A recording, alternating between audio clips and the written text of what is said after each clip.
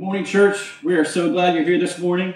It is kind of weird that we're not together. It's kind of weird that there's nobody out here and that we're just doing this through video. I got a couple guys here, so it helps me out a little bit, but we are glad that you joined us this morning. This morning we are going to be talking about God's Word, and we're going to be talking about how it can impact your life and what it means to you. We're going to ask three big questions, two of them in the kind of like the sermon part, and then one that hopefully is a challenge to you. And so I just want to get started this morning with prayer, and then we'll get into God's Word. Lord, thank you for who you are, what you can do through the power of your Word. We just ask that this would hit hearts this morning, not because of things that I say, but because of Scripture and the truth and the power that it has. In Jesus' name, amen. I want to ask you the first question. The first question is, what should God's Word mean to you?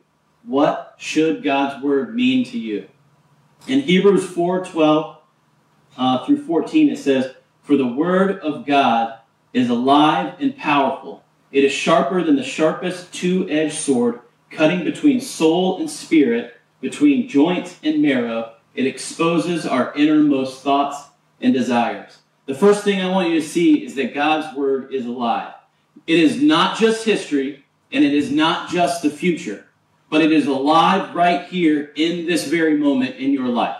So if you're going through a time of depression, you're going through a time of joy, if you're going through a time of sadness, if there's sorrow, if you're grieving, all of those things, God's Word is alive in those moments for you. It is not just history, and it is not just the future, but it is alive right now in the moments of your life. The second thing that we see in here is that it's powerful. Now, powerful is a dangerous word, and I say that because when we think of powerful, we think of how the word makes us more. It makes us more of something. We have more power. We have more ability. We have more of something, and so it can be a dangerous word. But the power of God's Word is different. The power of God's Word is it takes us and makes us less so that Jesus becomes more. We become less and Jesus becomes more. And I want you guys to see in this power as Jesus is becoming more in our lives and we're becoming less. I want you guys to understand, and this is, people don't like it when you say this kind of thing, but you are not a great person apart from God's Word. You're not a great person apart from God's Word. Now, some of you are saying, well, I feel like a pretty good person, and I might not read it a lot, but I feel like, and I understand that, and there are a few things written on your heart, that God has written on your heart to act and do, but really, apart from God's Word, you're not a great person. And I know this to be true because of myself. Now, most of you have that gene inside your body that allows you to be like a decent person most of the time. But you have to understand, I know from me that I struggle to even like people without God's Word. I mean, I don't like people. I don't want to have anything to do with people. I think they're annoying, and I just struggle. I really do. And I struggle to love people, and I struggle to have good relationships with the people around me. And I want us to understand that God's Word allows us to become less of who we are and more of who Jesus is. We are not great people without God's Word. And I know you feel like that because a lot of times we have a standard, and a lot of times that standard is ourselves. You know, if we're doing just a little bit better than the person next to us, or the standard is the world, and we look around and we're looking at news and we realize, well, we're doing a little bit better than that person. And I want you guys to understand that God's words, it should be your standard. That Jesus should be your standard. And that God's word should make you see yourself differently. It should make you see yourself differently. Because our standard becomes what we read in this book.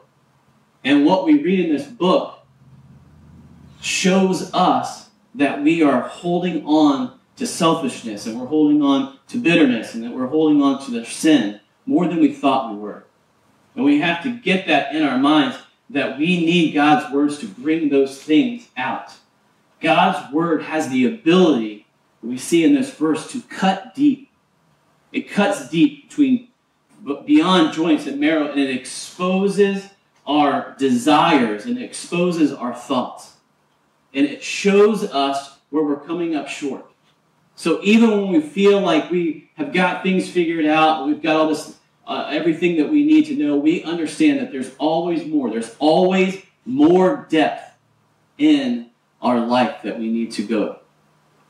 And God's word shows us that. And we see that in Hebrews here. Then the third point is that is centered around a person. And that person is Jesus. In John 5:39, it says, "You search the scriptures because you think they give you eternal life, but the scriptures point to me." This is what Jesus says about God's word. He says that everything from the beginning and to the end is pointing towards me. The redemptive story that points to Jesus in the Old Testament, to the salvation story in the New Testament, to Jesus coming again at the end of the New Testament, it is all pointing to Jesus.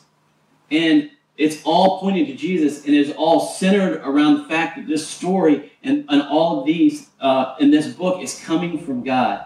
In 2 Peter 1:21, it says, "Above all, you must realize that no prophecy in Scripture ever came from the prophet's own understanding or from human initiative. No, those prophets were moved by the Holy Spirit, and they spoke from God." Everything that we read in this Bible is a message, and it is spoken from God. It is his story and letters to us. And so what we need to understand is that people's lives are changed at Gulfside because of the power of God's word and his Holy Spirit that's working. Listen, I understand that we have great pastors, and we do. We are very blessed with some amazing pastors. But their ability to communicate and maybe even make you laugh or entertain you on a Sunday is not the power that's changing your life. It is when they tell you about God's word, and when we read God's word, that is what's changing. It is God. It is the power of God's word and the moving of the Holy Spirit that is making a difference in your life and the lives of the people around us. That is what's making the difference. So we can offer programs that we think are great. I think we have a great teen program. Our youth group is awesome. And we have a great children's ministry. And we have a great adult ministries and all the small groups that go on. But if they're not based here, if they're not centered around this, if they're not centered around God's word, they're not centered around Jesus, if they're not being moved by the Holy Spirit, guys, then we are literally just a social club. That's all we are. But because we're focused in on this is where our power is coming from.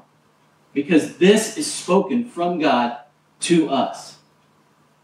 And so that is what God's word should mean to us. It means that it's alive and that it's powerful and that it's centered around Jesus and it's from God himself. But the second question is this: do you understand what God's word means for you? Now I have this circle behind me, and in it, outside of all these things is sin.